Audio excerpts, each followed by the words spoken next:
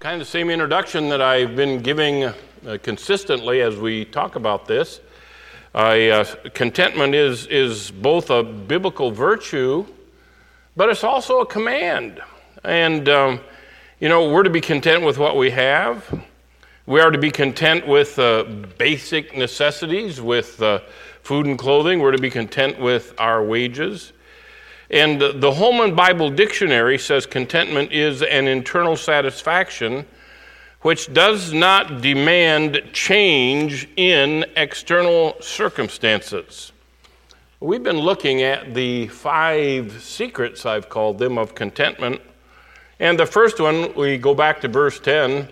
He says, I rejoice greatly in the Lord that now at the last your care for me has flourished again.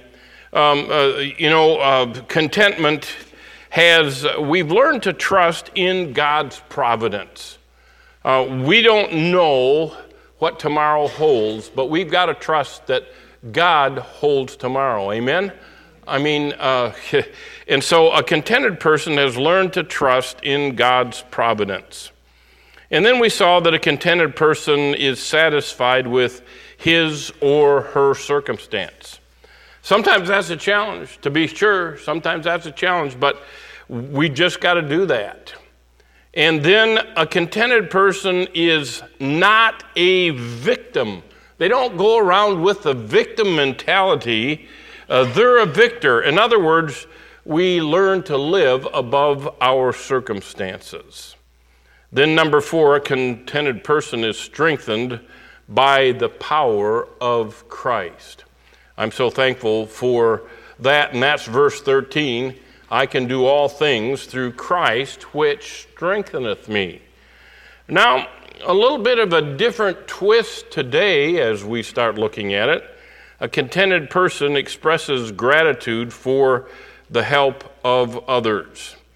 This is the last of the 5 secrets that we're looking into, and Paul was focused on the well-being of others. And it's important for us to be others-focused. It's really easy to become self-absorbed, isn't it?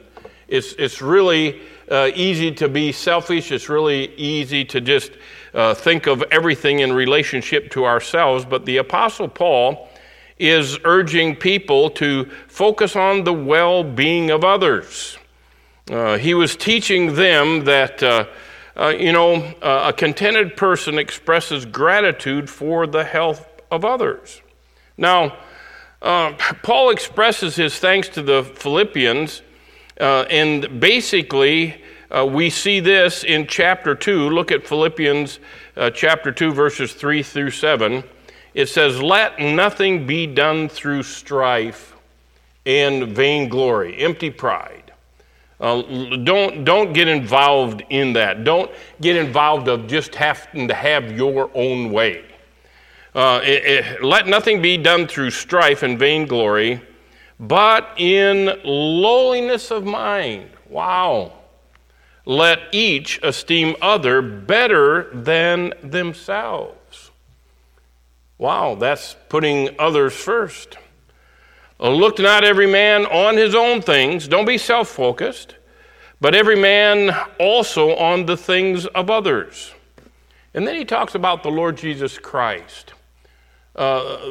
Christ came to do a job for us, and it cost him dearly. Let this mind be in you, which was also in Christ, who being in the form of God, he was God in the flesh, thought it not robbery to be equal with God, but here he is the Son of God, he's been in glory, he's experienced all the wonders of glory, but he lays all those aside. He made himself of no reputation and took upon him the form of a servant. I can't imagine at all just the things that he had to put aside and was made in the likeness of a man. Wow. a complacent, self-centered believer, he doesn't give a rip about others. We need to be very cautious that we don't get so wrapped up in ourselves that we don't think about others. We don't think about others' feelings. We don't think about others' needs. We don't think about how we can build up others and how we can help others. Paul mentioned this type of believer in Philippians chapter 2, verse 21. He says, "For all seek their own." Oh, that's a dangerous thing. We need to be careful about that. For all seek their own. But these believers weren't that way. And he noted that. Paul noted that. Paul said that they came to his aid, and though he didn't ask them to do so, they did. We do not want to become so preoccupied with ourselves that we don't follow Galatians, what Paul wrote to the Galatians, which says, remember, and say it with me if you remember, "Bear ye one another's burdens, and so fulfill the law of Christ." What are the burdens of your brothers? What are the burdens of your sisters in Christ? We are to bear those burdens. The Bible tells us we're to weep with those that weep. We're to rejoice with those who do rejoice. The Apostle Paul, he's looking at this, and I want to get down to verse 14. As we get down to verse 14, the first word we see there is notwithstanding. Now, this is a translation of the Greek word that means hence or besides or however. And so what we see here is Paul is making a transition in his thinking right here. Notwithstanding, we're going to shift gears, he's saying. He had just written to them telling them that he was content with his circumstances and that he hadn't had any wants. We go back and look at verse 11. It says, "Not that I speak in respect of want, for I have learned in whatsoever state I am therewith to be content." However, he did not want the Philippians to get the wrong idea. He didn't want them to think, "I don't need anything, I don't need you." No, actually, he's going to be telling them it was God who used you to supply my needs so that I didn't have those wants. Isn't it a blessing to be able to have someone come up to tell you and say, "Thank you for your prayers because God did answer those prayers"? That's a blessing.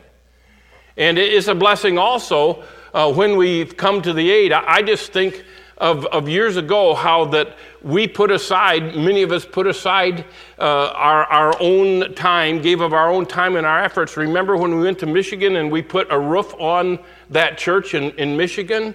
The roofing is not fun.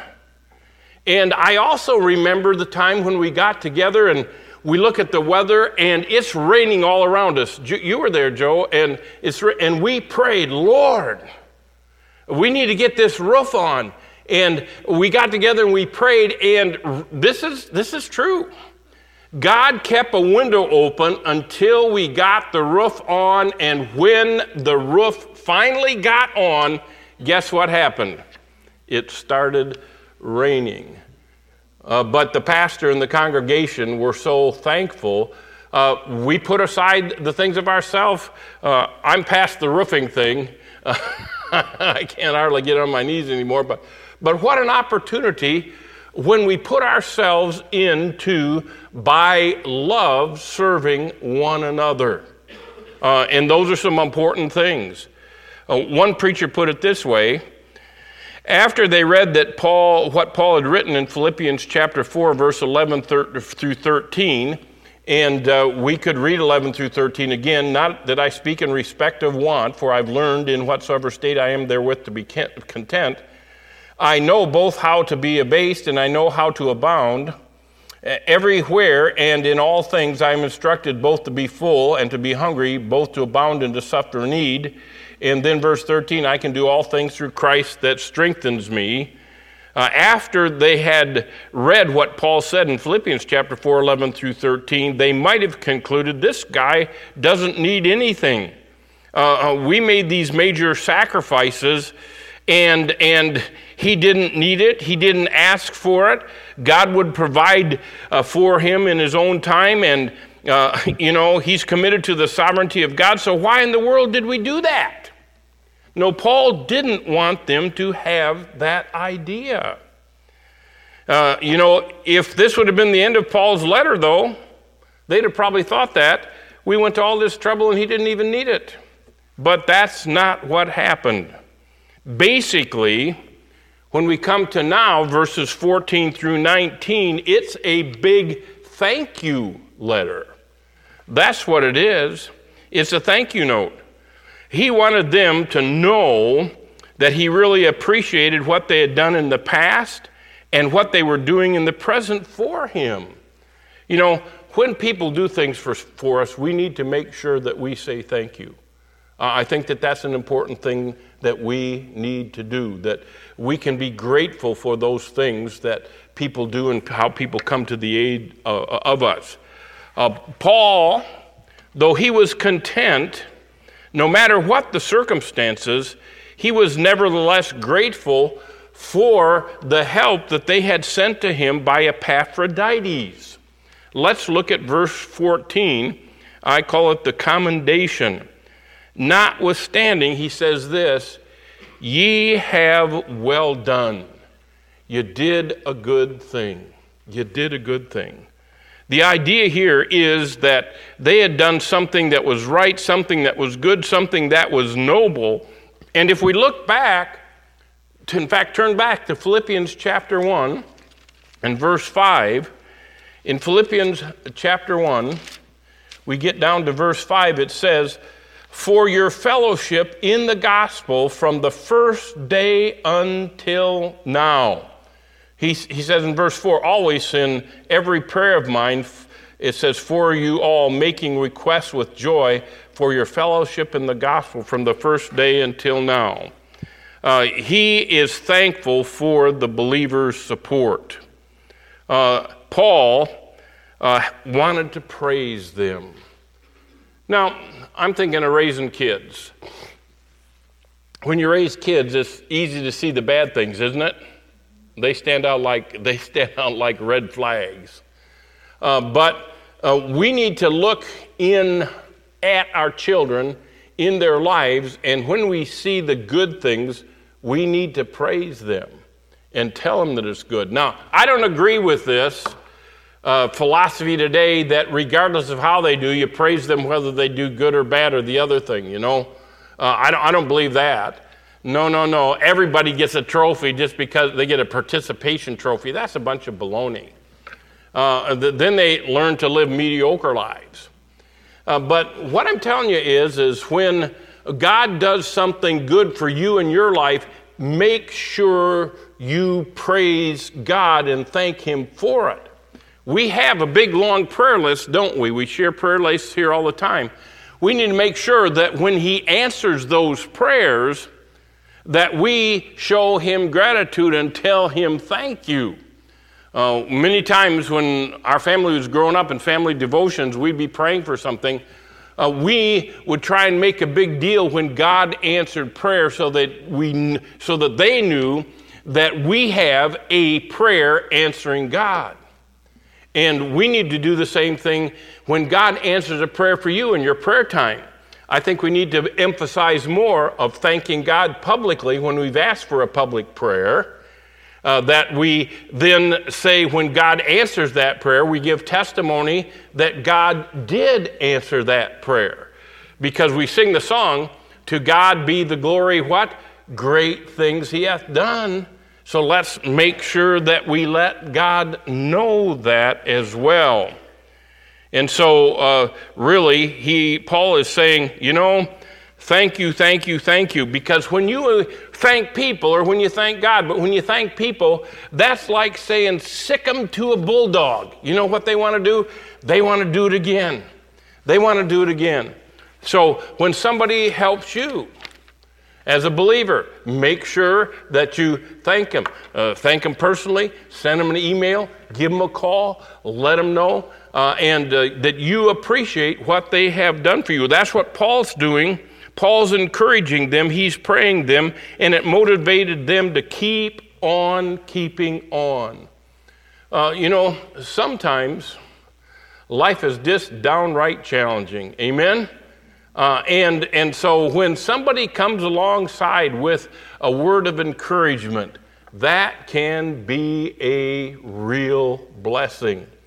And so let them know that you're thankful for that. But also, when you see someone struggling, go and minister to them. Go and try and encourage them. Go and try and uplift them.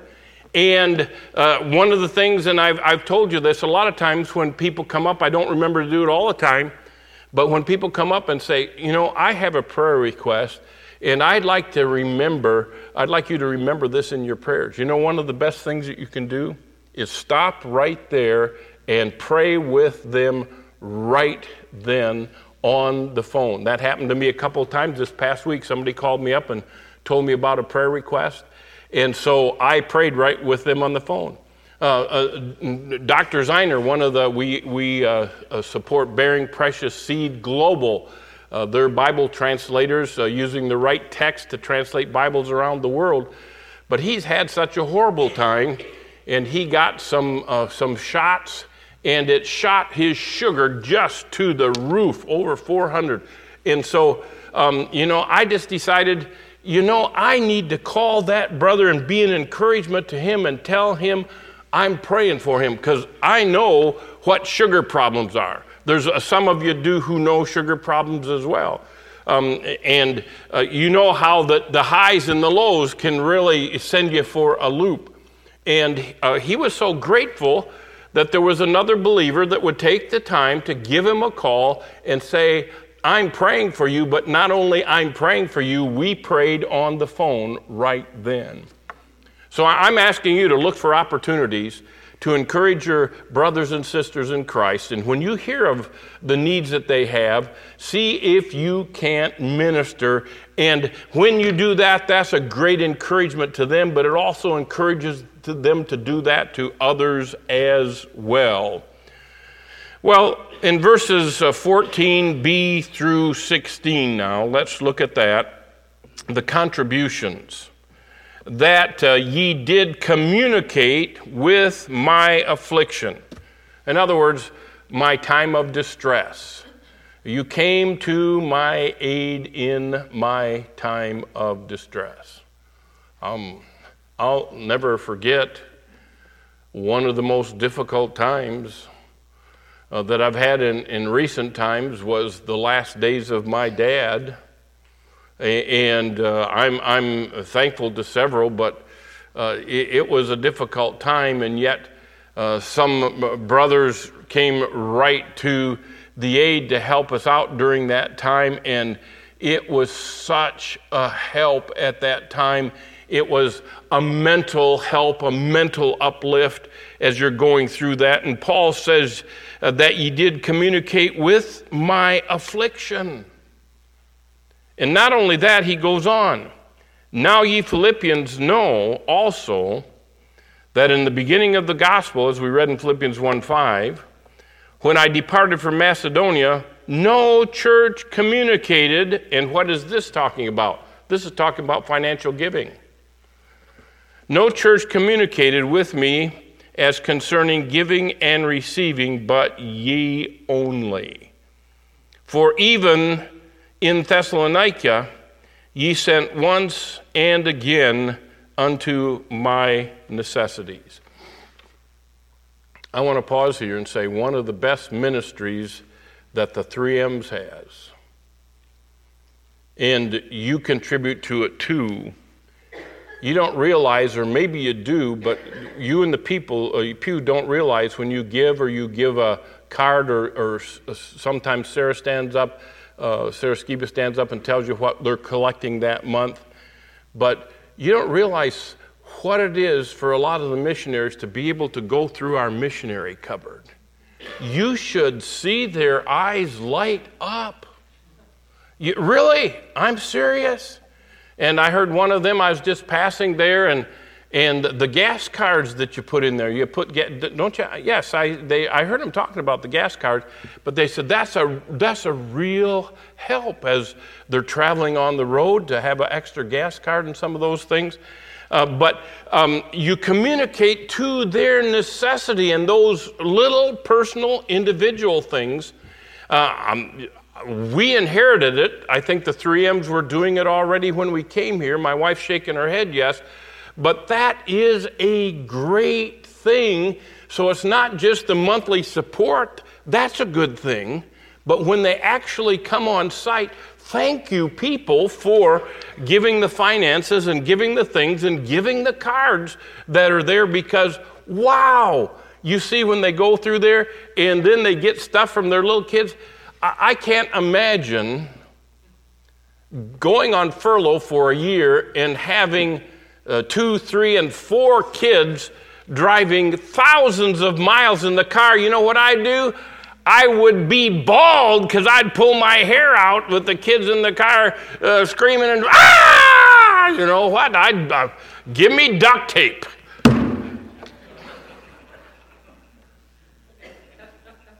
But the fact is there's lots of stuff in there to help entertain children while they're traveling the numerous miles going across the country while they're on deputation. So I really have been able to live a little bit of how the Apostle Paul felt, because I see the response to the missionaries.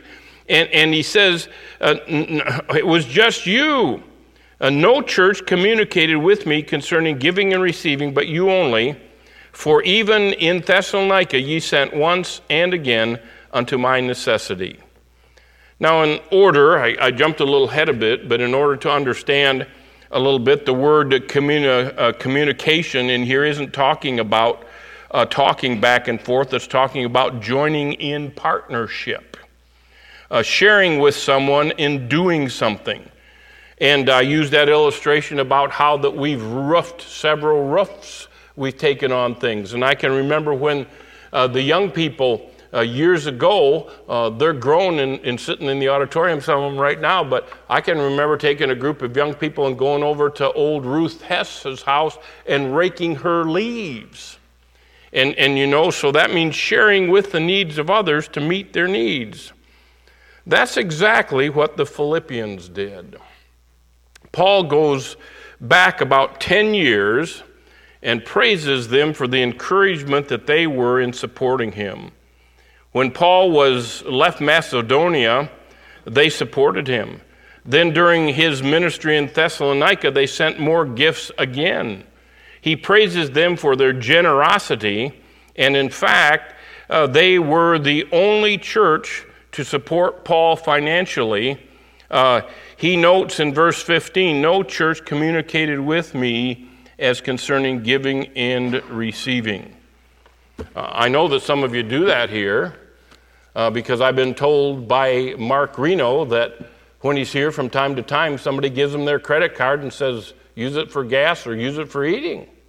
So it's not just what we do as a church collectively, it's what we do as people individually. Look for opportunities to help one another. Look for opportunities to individually help our missionaries. One of the things that just ticks me off, I used to be the president, they've changed the name now. I used to be the president of Christian Salvage Mission. And they would take lightly used books and things to send to missionaries. And I remember one time getting a whole box full of used tea bags. Like, we're going to send used tea bags to missionaries? Hey, occasionally we'll take used stuff. Occasionally we'll take used stuff. But I want it not to be holy. I don't mean Christian, I mean with holes. I don't want used tea bags. I want good stuff. I want good stuff. I want to give our missionaries top drawer stuff.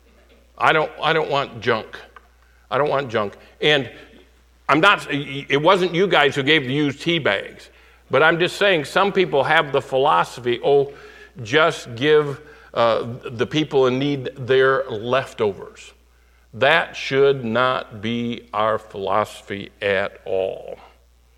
Well, sharing with others in order to meet their needs, I believe, is a high and a holy calling. And that's exactly what these Philippians did for the Apostle Paul. And then finally in verse 17, the compensation. The compensation. You're probably tired of hearing it. But there's an old saying that goes, only one life, 'twill soon be past. Finish it. And only what's done for Christ will last. Look at verse 17. Not that I desire a gift. But then look at this phrase. But I desire fruit, that it may abound to your account. Paul wasn't dunning them for more support. He left that in the hands of the Lord. He wasn't selfish, and he certainly would not reject their support gifts because that's how God had provided for them. But when you look at this verse, Paul is not concerned for whether they're going to give to him or not. He's not concerned for himself, but he is saying your gift is really an investment entered into your deposit count in heaven. You see, when you help others, when we support missionaries, not that I desire a gift, but I desire that fruit may abound to your account.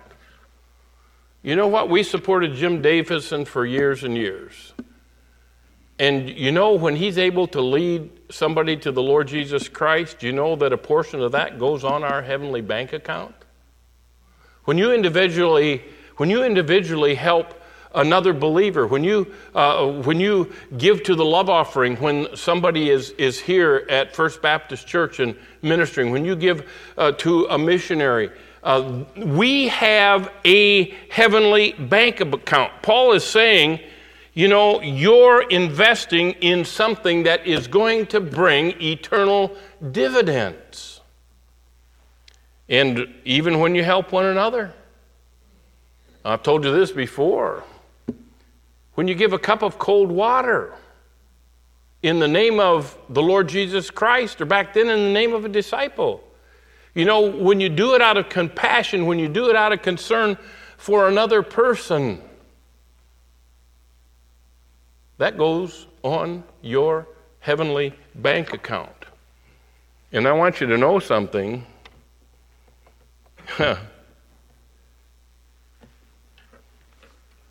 When you do that, neither moth nor rust doth corrupt, and thieves can't break through and steal. Set your affections on things above, not on things of the earth. And so, when you serve the Lord Jesus Christ unselfishly, and I'm just thinking of, the widow's mites.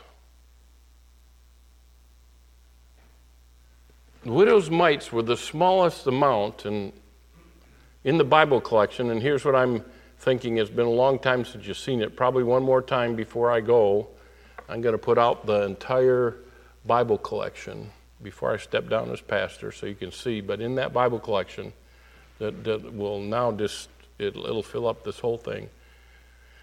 She gave her widow's mites, and that was all that she had. And when the Lord talked about that, that was more than a rich man who gave just a portion, because she gave all that she had. Just because you don't have a lot of money or don't have a lot to give, when you give, when it costs you something, God notes that. Whether it's your physical time or talent, your gifts. That's as good as money. We talked about that in Sunday school today. But we need to be people who put others before ourselves. And it's easy for us to not think much about it because we live in the land of plenty. But I'm thinking about people right now, and they're trapped in the Gaza Strip. The bad guys won't let them out because they want to use them as human shields. And there's some people who are risking their lives to try and get them life-giving water and food there. And I think that Israel is trying to do their best to try and get the innocent people out of there before they try and clear out the bad guys. But I mean, we have it so easy here. The Apostle Paul says, folks, you're adding to your heavenly bank account because of your giving to me. And when we give from our heart, when we help our brothers and sisters in need, when we try and minister to the missionaries, but it also goes beyond that. It says, do good to others, especially of the household of faith, even to unsaved people.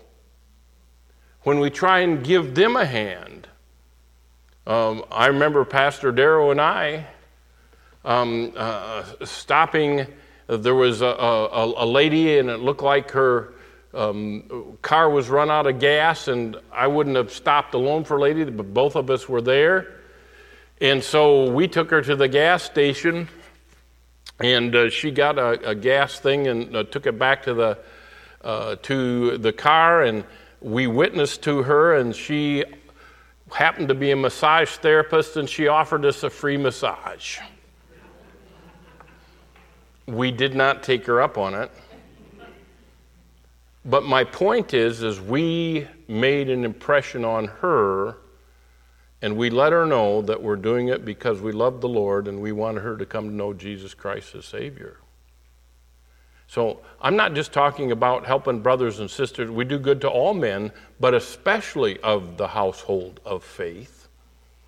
Because sometimes when we help people outside of the household of faith, and we try and use our words to reach them, that makes an impression on them, because oftentimes they don't have a real good opinion of those who are called Christians. So as I kind of wrap things up, I want you to do good to all men, all women, especially of the household of faith, because, it's adding to our heavenly bank account. Not that I desire a gift, but I desire fruit that it may abound to your account. The appreciation, 3 statements, summarizes Paul's appreciation for the support of the Philippians. He says, I have all. That's in verse 18. This is an accounting term meaning I have been fully compensated. Paul says, I've been fully compensated. I have been paid in full. And he says, I abound. That means to overflow and have more than enough. And then he says, I am full. That means to be replete, crammed, fully satisfied, he tells them that God is well pleased with their sacrificial giving, and then their reward. In verse 19, as we look at verse 19 in Philippians chapter 4, it says, "But my God shall supply all your need according to his riches in glory by Christ Jesus." He's saying, you supplied my need, and God promises he's going to supply yours as well. You know, I think of 2 Corinthians chapter 9 and verse 6. "But this I say, he that soweth sparingly shall reap also sparingly." If you're tight with your time and your talents and not helping other people, if you're tight with your money, he that soweth sparingly shall reap also sparingly. But he that soweth bountifully shall reap also bountifully. Paul was concerned with others. He wanted them to know that there were big dividends in store for them, both now and in the future, because they weren't selfish. They worked to meet his need. And Paul says, God takes note of that. If you don't know Jesus Christ as your personal Savior, you don't have a heavenly bank account. The fact of the matter is, you can have all this world's goods, but if you don't know Jesus Christ as your personal Savior, when you die, all that junk's left behind, and you'll be in hell for all of eternity. But it doesn't have to be that way. Jesus says, I am the way, the truth, the life, and no man comes unto the Father but by me. If you've never trusted Jesus Christ as your personal Savior, I'd urge you to do that today. I'm going to ask Sal and Nancy to come this way. But then I'm challenging you as believers to be generous, to bear one another's burdens, to add to your heavenly bank account. Help them either physically with your time or your talents, or help them financially, because then it is added to your heavenly bank account. Let's have our heads bowed and eyes.